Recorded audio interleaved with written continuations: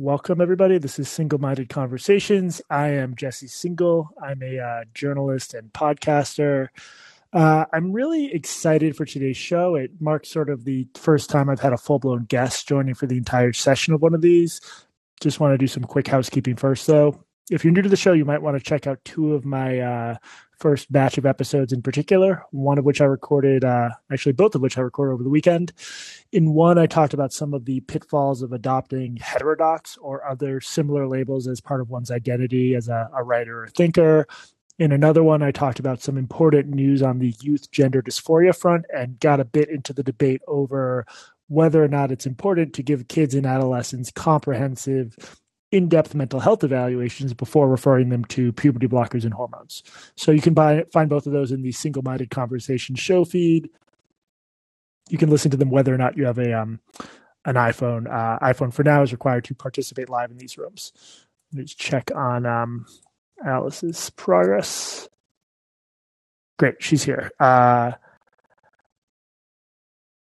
just trying to invite her up so I can have her ready for this to begin. Sorry, guys, one sec. Still new technology. There we go. Invite to speak. Alice, I'm going to immediately mute you.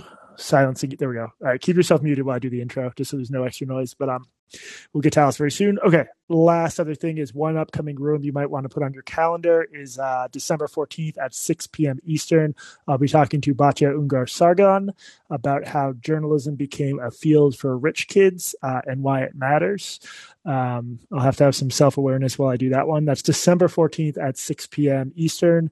Finally, a request. I want to use this platform in part to interview interesting people who are not already mainstays on other podcasts. I think there's a group of us who sort of go on each other's shows and we tend to recycle guests because that's easier. I'd like to try to move beyond that with this platform. So beyond that basic criterion of people being or interesting, I'm really open to any guest suggestions. So I'd really encourage you to feel free to message me on here or send me an email if you have any suggestions of sort of, off the beaten path guests who might be good to talk to for 30 or 60 minutes. Okay, that out of the way, I am very pleased to bring you Alice Gribbin, and I'm grateful she's joining us today. She's a poet and as of recently an essayist. She was born, raised, and educated in England, which I've never heard of, to be honest, and she currently lives in Northern California. Her writing on literature, visual art, and aesthetics can be read at alicegribbin.substack.com. I will include a link in the show notes if I haven't already. Alice, as I try to unmute yourself, I don't really know how this technology works. Hello, can you hear me? Hello, I can. Thank you so much for joining us. Thank you for having me. Let's kick things off by having you read just a quick excerpt from the essay, and then we will talk for a bit, and then we'll take any questions listeners have. Great. I've chosen a more fiery paragraph from the essay. The whole thing isn't a tirade like this. But, yeah, I am. It's just so mad at the world. Right, so here we go. This comes later in the essay after I've already made a lot of my points and provided evidence to back them up. No doubt those institutions, arts institutions, premised on building a, quote, just and harmonious society, end quote, are promoting art on the basis not of its being aesthetically good, but of its making audiences into good people. To the empaths, powerful art is benevolently humanitarian. The artist's role is that of social worker and saint. In reality, empathic artists are frequently hectoring. A 2019 poetry anthology, What Saves Us? Poems of Empathy and Outrage in the Age of Trump, calls on readers to, quote, imagine the world we will leave behind in ruins, lest we speak and act, end quote. Engaging those poems, apparently, is our civil responsibility. It is no coincidence that artists who believe art should serve a function in society, the utilitarians, make works that are typically conformist, generic, and didactic. By fiat, they deny the imagination its mystery and irreverence. But the imagination, like the impact of any artwork, cannot be managed. The empathy discourse parades as a form of engagement in concrete social realities. In truth, it enforces predetermined categories on what is by nature dispersive and wild. Meaning for the empath is not explosive, but aggressively limited. Empathy is a downer. Its high dulls the faculties rather than stimulates. Empathy domesticates, sanitizes, bleaches. The aligning of art with empathy signifies just how incapable of regarding and fairly representing art the literary and visual art worlds have become. Thank you so much, and I would just encourage everyone to read it. The writing throughout is as good as that. As you read it, when you sent me that excerpt beforehand, that mention of Trump, like these are the poems you need to read in an age of Trump. First of all, that's a bit of marketing genius, like to produce content and be like, in our political era, how can you afford to not listen to my podcast? I'm going to try to do that. Do you think Trump, the election of Trump, and his effect on liberal institutions, not to get too political, but do you think that did mark a turning point toward this idea that we need to have very explicit types of messages, often political, in art? Yeah, I think it clearly did. Though these trends go back further. I think in this essay and other writing I'm working on, refer to, and in this passage too, as utilitarian kind of approaches to art and expectations for art and why art is important. And by utilitarian, I mean, not just that art should make us more empathic, but that art should be political, that it should, be therapeutic, that it should serve a religious or a moral function. And in this instance, maybe less to do with empathy and more to do with politics. That we should read poems because the world is in danger, and poems can help us save the world. Quite literally, is what the promotional material of this book says. Clearly the things took a sharper turn towards utilitarianism across the arts. It's not just in the literary arts, but I think if you went to a museum from 2016 till now, you cannot ignore the fact that more and more exhibitions are about politics, activism, social justice, the new therapeutics, empathy. All of these utilitarian stances are really at the forefront now.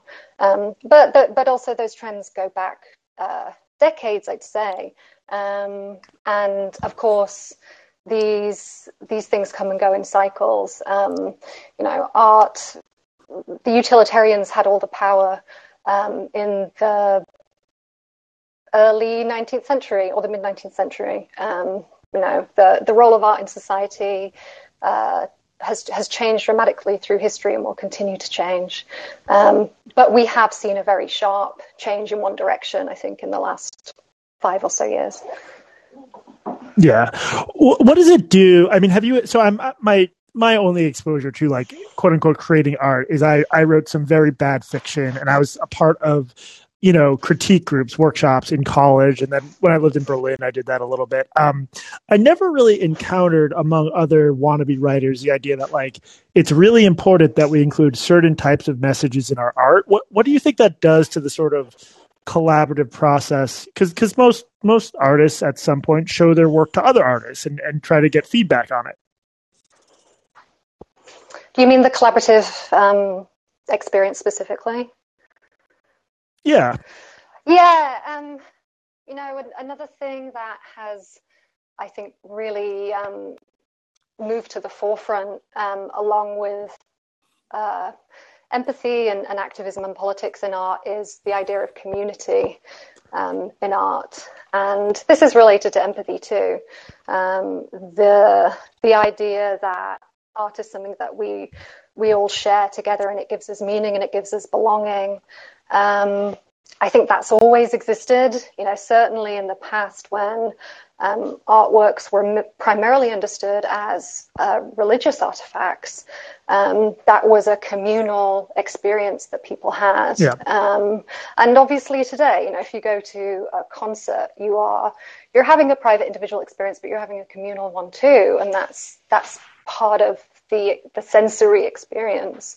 So I don't know what it means for individual artists. I think that's up to every artist to decide for themselves whether they are going to work with other people, whether they see their audience as certain demographics of people. But we are really living in a time where community is it's one of the best ways to promote your art, certainly, if you're an artist. It just seems a very responsible, caring thing to do. Right. I just sense some parallels in your essay to what's going on in journalism. I mean, journalism is obviously more intimately connected with things like empathy, because you're literally trying to tell real world stories a lot of the time. But I think this idea that stories have to point in a certain direction or have a moral valence and can't just be weird or just be uncomfortable or just be complicated. I mean, am I capturing correctly your argument that art should be able to just be those things? Yeah, I think you are. You may be referencing that moral clarity idea. Yeah, we talked about that on an episode of the podcast. We just, this is Wesley Lowery. He's like one of the most celebrated journalists of my generation. He did a viral column for the New York Times calling for a turn away from neutral objectivity and toward moral clarity, which basically, it's complicated. People should read it. But yeah, I had some feelings about that.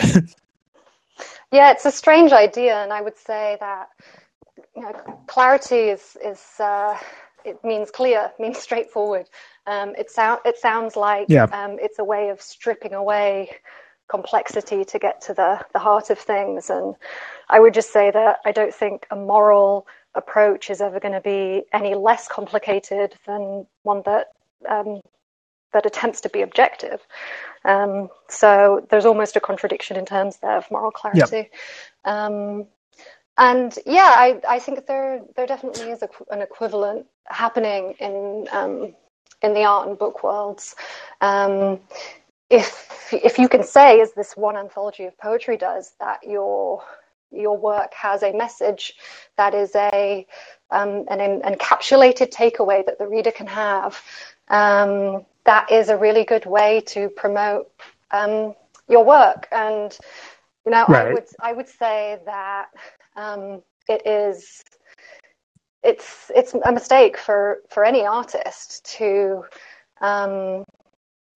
tell themselves that they can ahead of time predict what the response to their work is going to be. I think I make this point in the essay, but I think art encounters are always, to use your word, mysterious and weird. And what makes art different from other forms of communication is that they cannot be utilized in that way. The person who makes it cannot get the exact output that they want. Yeah. It's not a machine. I love William Carlos Williams. I think his metaphor that a poem is a machine of words has been misunderstood by a lot of people. He didn't mean that it's not a deterministic machine. Yeah, gotcha. Well, we've got some callers in the queue. Remember that if you guys have any questions for Alice, of course, we do want to keep this conversation to her and her essay. Press a button to get in the queue. Let's start with Rosette. Rosette dropped. Also, I don't know if they fixed this design issue. There was initially a design issue where the button to unmute yourself looked like the button to drop yourself. I think they fixed that, but just be very careful. Scott, go ahead, Scott. Scott, are you able to unmute yourself? Come on, Scott. Come on, Scott. I have very little empathy for you. All right, we're going to jump to Chewy. Scott, if you can get back on the queue, you're welcome to. Chewy, what's up? Hey, I have been on here enough to understand how to use these things. I think they did like change it because the hang up button very specifically says hang up. Anyway. That is useful. Alice, I'm wondering how much of this just has a difference to do with a change in like funding patterns for art. And I'm thinking of this because I think like you talked a lot or at least a little bit in like the early part of the essay about, speaking of like the Hellenistic to the words I don't remember because I'm not that steeped in this, right? In which I think there's an issue or there's sort of like a thought about well, who's funding the art to begin with, right? And I wonder if it's sort of like, the changes in funding patterns over centuries, millennia, decades, and now we sort of are at a place where funding patterns are tied to institutions that may have like, very particular, either social justice or whatever. I'm not picking on social justice here. Funding patterns, and whether it's much different from, or whether it's really unrelated to anything, but an economic sort of who's doing the funding kind of thing. Does that question make sense? I mean, I come from art from like just a personal appreciation of things that I find that I like. I have, a wall that's devoted to art pieces of sci-fi. And so I kind of just wonder, is this any different than just just basically a fundamental change in the economics of who's funding the creation of the art? Does that make sense? Yeah, that is a good question. I just begin by saying, I think that is it all just this one thing? Someone could certainly argue that, but my Substack is called Notes of an Aesthete, not Notes of a Sociologist. Sure. Yeah, that makes sense. I wouldn't be the person to make that argument, but I absolutely recognize what you're pointing to there. I think I would say, I already made the point that art has changed so much. Our relationship to artworks is really historically conditioned. The way we encounter art is very different today than what it was 200 years ago or 20,000 years ago. But given where we are now, I look at the recent past. To give a more specific example or answer with poetry, the reason I live in the US is because of poetry. I mean, I moved here to get an MFA, but the reason I did so, in some ways the MFA industry has worked really well for me as an individual. It hasn't always existed, and it hasn't always had so much prominence and importance in the poetry world. The 20th century for American poetry is just extraordinary. It's really, so much happened in the art form that there's absolutely no equivalent in the UK or in Australia or any other Anglophone country. It's like if you were a composer in, the 18th and 19th centuries, you want to be in Vienna because that's where it's happening. And the US was like that for poetry in the 20th century. You just had successive waves of artistic development and aesthetic innovation. Yeah, but now we dominate YouTube. Yeah. We're living in a different time. Yeah, we're living in a different time now, and I'd say one of the big differences between all of those movements that happened in the 20th century is that almost all of those artists were operating in their own spheres. They weren't directly institutionally supported the way that poets are now. They didn't all have fancy teaching jobs. They didn't all live off massive MacArthur grants. Mm-hmm. They weren't constantly showered with fellowships. They were very often geographically situated movements in the arts, whether it was, the Bay Area Renaissance, the Harlem Renaissance, or Black Mountain College, the language school in Buffalo, New York. These things happened in different places, and they were artist-created communities. It just doesn't really exist like that now. Any poet who is shortlisted for a big award has a fancy teaching job. That's pretty much true across the board. It wasn't like that in the 20th century. Yeah, I like. Sorry, Jesse. True. I just do want to move on to the next call if you want to make a final. Okay, thanks.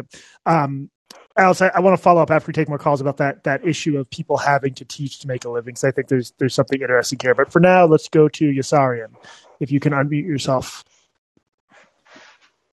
Am I live? You are live. Awesome. Hey, Jesse, long-time listener, first-time caller. I've always wanted to say that. Yeah. So this is a subject near and dear to my heart. Alice, I'm fascinated to hear you talk, and I haven't had a chance to read the entirety of your piece because it's pretty lengthy, but it certainly spoke to me. I was an English major, and I got my MA, so I've written, on T.S. Eliot and Geoffrey Hill, so sort of the more conservative branch of 20th century poetry. But it strikes me that a lot of this is sort of utilitarianism on steroids, sort of like after the new critics of the early part of the 20th century, and then them giving way to postmodernism, and more specifically, critical theory, in which sort of every aesthetic judgment is no longer an aesthetic judgment. Every aesthetic gesture or appreciation is now recontextualized into some complex sociological matrix, in which reading poetry for the pleasure of it is just not, it's not done anymore. It has to have some sort of bigger agenda. Well, but which is even ironic. There's a piece written in Harper's a few years ago called "The Greatness Game," that talks about how sort of like the scope of poetry from the early 20th century to the end of the 20th century really changed, and so you could have someone like Czesław Miłosz writing in the middle part of the century talking about the poetry that as an exercise of anti-authoritarianism, as someone who lived both under the Nazi and the Soviet regimes, to the end of the century. It's just this very sort of personalized, expressive thing. Anyway, I'm just spitting a lot out there, but I'm curious to see if you have any thoughts on that sort of the effect of critical theory on the discipline. Yeah, this isn't something I've spent a lot of time consciously thinking about. I'm not really writing about, but I would say that, that's true of poetry. I think it's true of the visual arts in general. I think this phenomenon that we've touched on of the teaching artist has really changed, all of the art forms. There are painters who really want those teaching jobs now as well, and there are more and more artists that get PhDs. They get an MFA and then they get a PhD, and they very often go to Ivy League universities. These are typically individuals who have always been very good students and are very good at pleasing their elders and their teachers. And so, they consume all the theory and they do all the theory talk. And that's more and more what is taught in MFA programs as well. In some ways, I feel really sorry for the painters. You go into an MFA program and you have to learn how to write these artist statements. And it's like, why are you making them do this? Like, their language isn't their medium. And they, I've known loads of painters who feel like they need to speed read a little bit of Derrida so they can drop some words into their artist statement and make it sound like they're sophisticated in this specific way. The truth is, no one cares about that shit. No one's thinking about it when they're in the gallery. But do you think that that's a broader lesson here? Is that if an artist spends their weekdays in smoky cafes talking to the other weirdos versus if they spend it on the campus of an elite university, that seems like it's going to have pretty predictable effects on their politics and worldview, right? Yeah, it is. And I think I've had the experience that poets for whom getting an MFA can be a really wonderful experience. It was for me. But teaching poetry in the classroom to young people who may or may not want to be there, and young people who are becoming more and more political and care more and more about identity politics, means that the poems people choose to teach are the ones that teach well. And the poems that teach well are the ones that students can pick up and then talk about their own experiences. The customer is always right, in other words, and the students are the customer. I think that's happening. I do think that's happening, and I think it's not only affects the kind of education that bachelor's students are getting, but I think poets are writing the kind of poems increasingly that are these teachable poems. In the past, if you'd asked me what a teachable poem meant, I would usually say it meant that it was a relatively interesting poem aesthetically. There was lots of different stuff you could say about it and ways that you could derive meaning from it. These days, I don't really feel that way anymore. If a poem is highly teachable, it's probably because its message is really straightforward and politically convenient. Sorry, any follow-up thoughts, or should we move on? Yeah, no, just one quick one, and thanks for all that. And I literally could talk about this stuff for hours, including the visual art stuff. But it just calls to mind that sort of T.S. Eliot set up this sort of impossible standard when he wrote, "Poetry is not a turning loose of emotion, but an escape from emotion. It is not the expression of personality, but an escape from personality." And I think that's an unattainable, sort of very cold standard. But we've just done a complete 180 degrees from that. And so everything is a turning loose of emotion and personality, and the art is the worst for it. Yeah, I agree with you. We're living in a really romantic, capital R romantic time. And yeah, the only thing I'd add for your sake is, in some ways Eliot is conservative. In other ways, he was really radical. He was really experimental. My favorite living critic of poetry, Marjorie Perloff, brought out a new book recently, and I think like the second chapter in it, she argues as kind of reconceiving Eliot as the first concrete poet of the 20th century. That he was doing this experimental thing with sound on the page.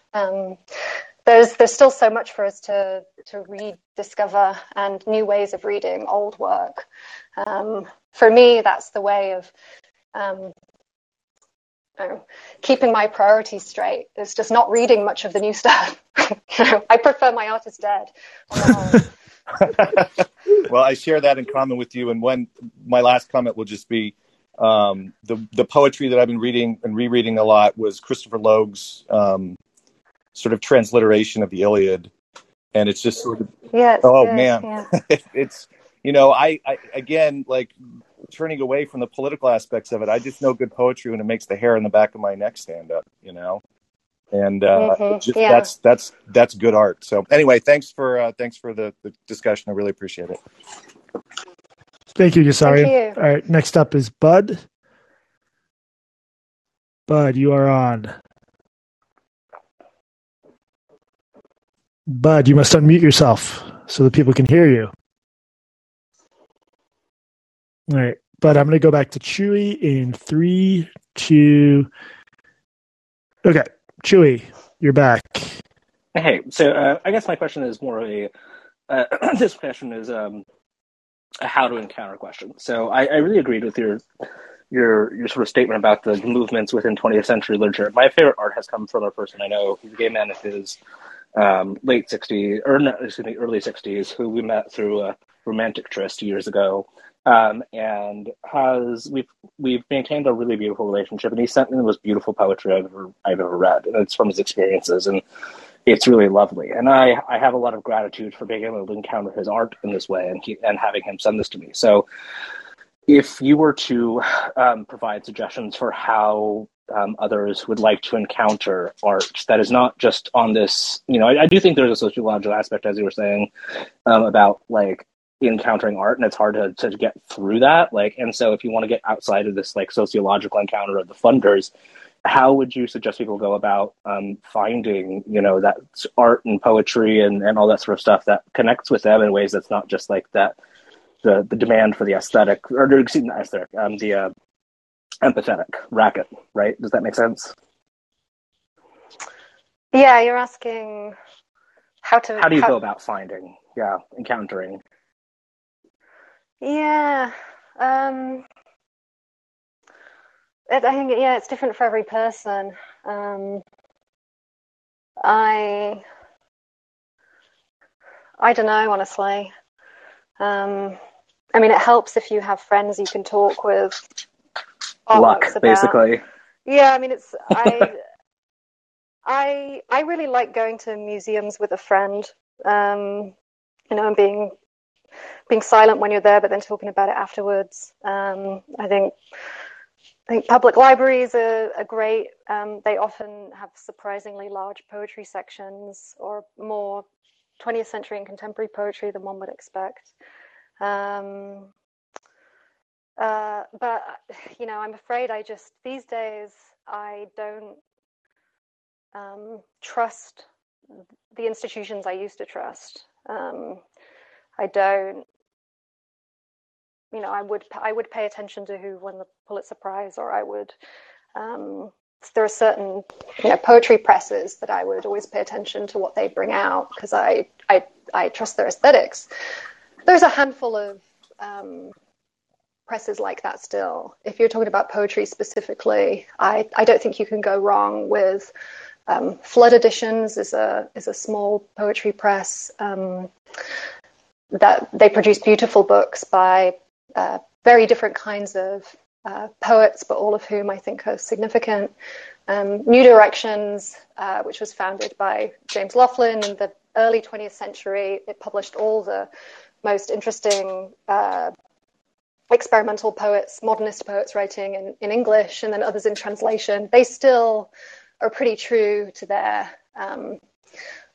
early days in terms of only publishing interesting poets, I'd say. But yeah, otherwise it's like totally on you, I'm afraid. It's like really a private thing.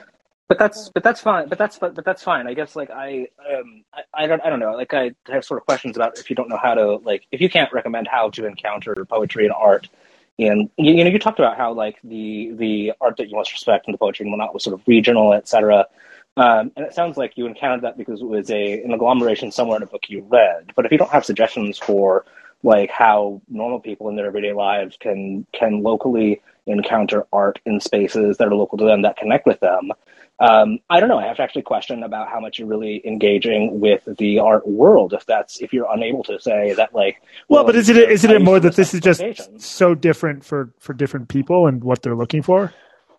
Yeah, but I have to question if somebody who is critiquing the aesthetics of the art world is critiquing it in a way because they've relied on publications that were national agglomerations of the art, and then what they don't do is actually reach out and encounter the art that is in their local sphere, but yet they have a respect for the art that was regional in nature in the 20th century. What are you telling me about yourself and about your actual interaction with the art world and the poetry world in ways that other people in their normal day-to-day lives can connect with it? This sounds accusatory, and it is a little bit. And I think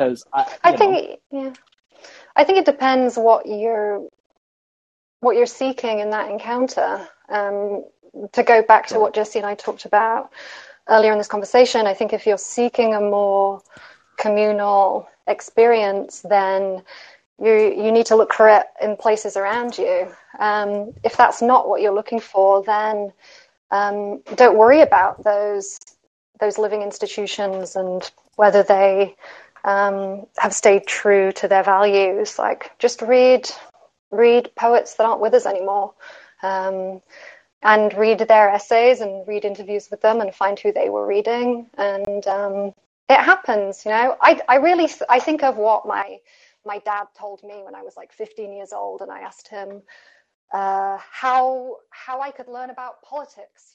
I wanted to know what was happening in the world, but I just couldn't make sense of it. And he said to me, just pick up the newspaper every day and read a little bit, and eventually you'll start to piece things together. You just have to start somewhere and listen to yourself.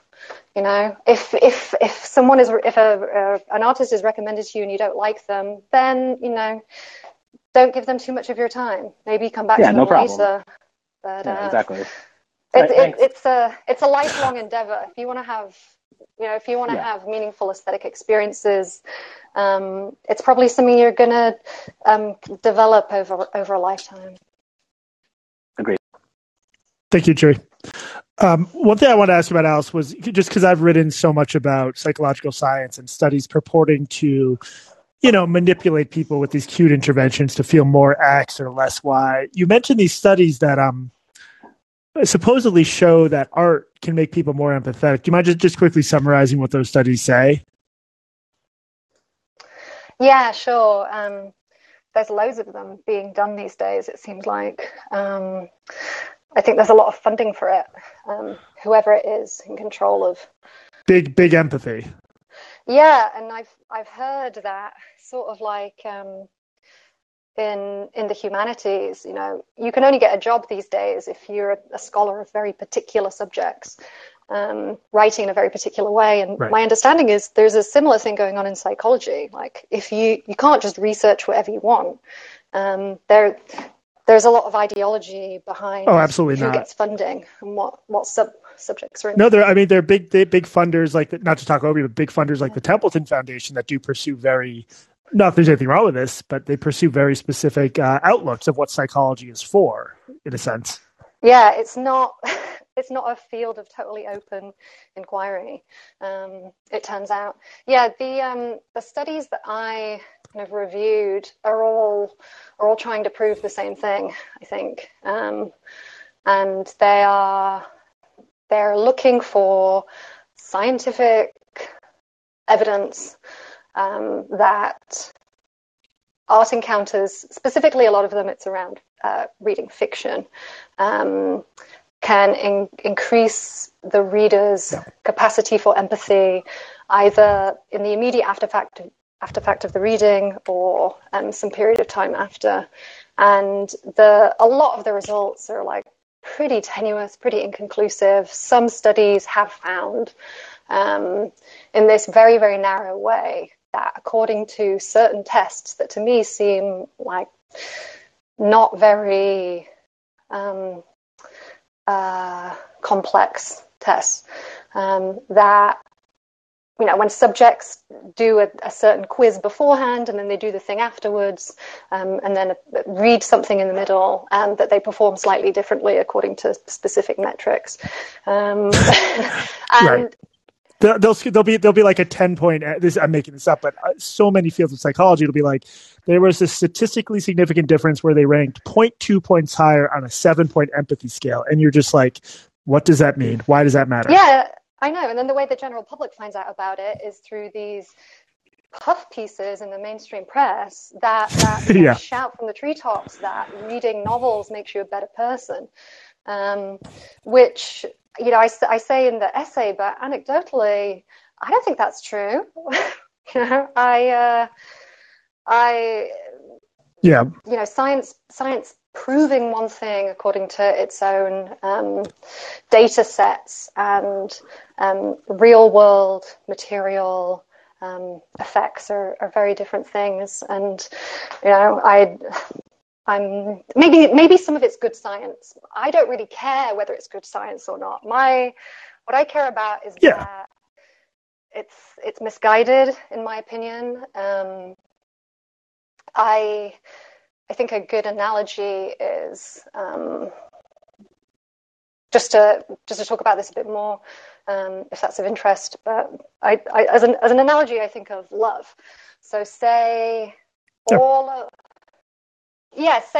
the best. We must quantify love. Evolutionary biologists, neurologists, cognitive scientists, endocrinologists. They all got together and they did their best science, and they were able at the end of it all to explain to us, you know, on the level of the atom, the level of the brain spark, you know, in historical evolutionary terms, what is happening to us when we feel love, when we have that experience. They could explain to us with science.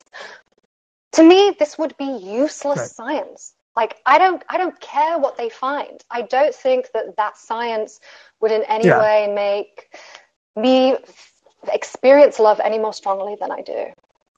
I don't think it would make my feelings of love any more real or meaningful. Yes, they might be able to take that research and develop drugs or technologies, procedures that make some people's lives better. That's great. You know, if that is a secondary effect of their research, then that's great. But personally, I don't think it's the job of science to make the human condition any more explicable to us. But we're living in a time where we want science to answer all of life's mysteries. We're living in like a tyranny of science right now. A tyranny. If I write another book, that should be the name of it. A tyranny of social science. I think we are, yeah. Can I maybe we could probably about wrap this up if that's okay. I want to press you on one thing, which is like I obviously thought your essay was great. I wouldn't have invited you here if I didn't. But I was as a white Brooklyn male, I'm legally required to like David Foster Wallace, and I was thinking of a character named Don Gately in Infinite Jest, who's an addict, and I find David Foster Wallace's prose when he's talking about someone with mental health problems or addiction or depression to be like really visceral and suffocating. And I just maybe I'm not responding legitimately to your point, but it just seems like clearly a good thing that I can enter this character's head and for a few minutes maybe feel some approximation of what it would like to be an addict, which is something I haven't experienced except with Twitter. Am I missing the point there? I mean, or maybe is it just you're not really arguing that isn't one function of art, or what's wrong with what I'm saying? No, I don't think there's anything wrong with it. Okay. No, yeah, I don't. I don't think in the essay I say anywhere that empathy isn't important, or even that art cannot actually be good sometimes at engendering feelings of empathy in the person who encounters it. Right. I think that's true. My problem is with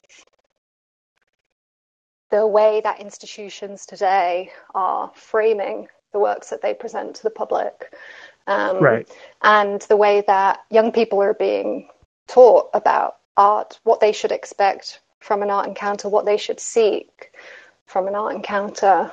A lot of the time when we do have those empathetic experiences in an artwork, it's not because we share identity markers necessarily with the person, if it's a person we're relating to.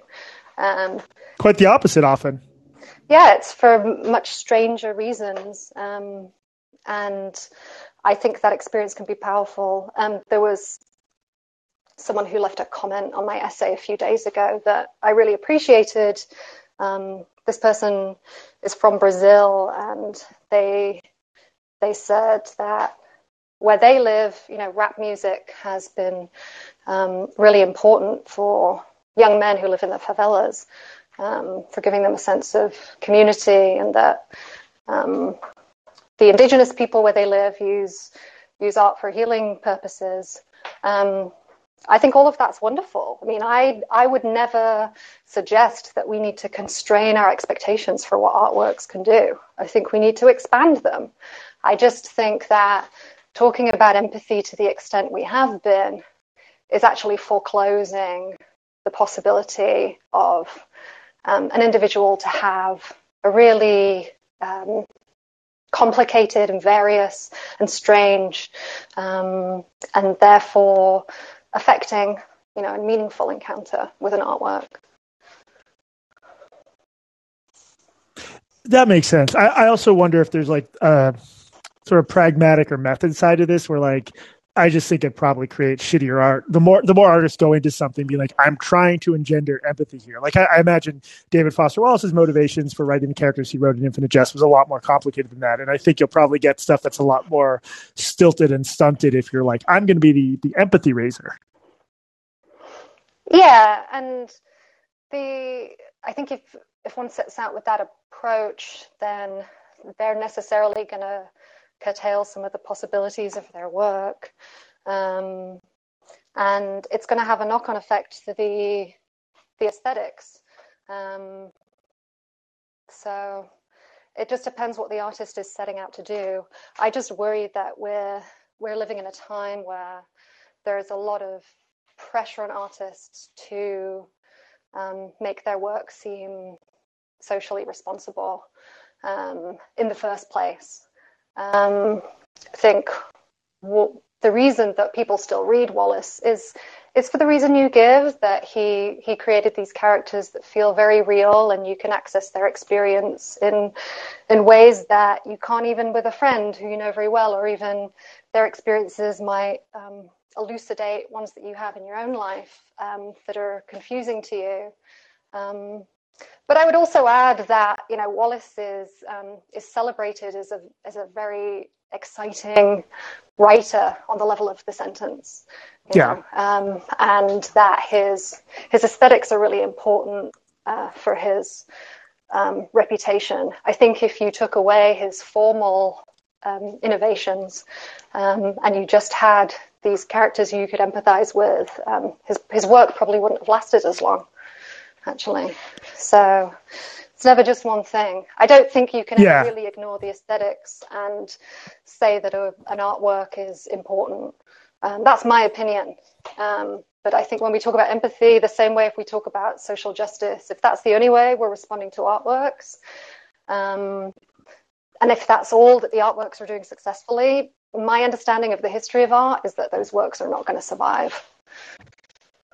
Yeah. It's also interesting. I'll just wrap up with this, unless anyone has more questions. But I'm producing a podcast episode about basically an unpublished manuscript and why it's unpublished. I'll leave it at that. But it's about Black college students on a very preppy campus, and I absolutely felt like I was sort of inside these characters' heads in a compelling way. But one of the interesting things is, like, the reason it worked is because the characters often shot themselves in the foot or sometimes embraced negative stereotypes against them. And what's interesting to me is, like, you could say, is that raising empathy, or the fact that they're presented in this negative but more, you know, real world light? Is that it's like empathy itself just seems like sort of a slippery fish, because the same kind of writing could be construed as promoting empathy or detracting from it, I feel like. Yeah. What is this work? How do you... I will... there's a podcast episode coming up, and I'll tell you about it offline. There'll be more info public soon. Okay. Yeah, it sounds interesting. Not to be mysterious.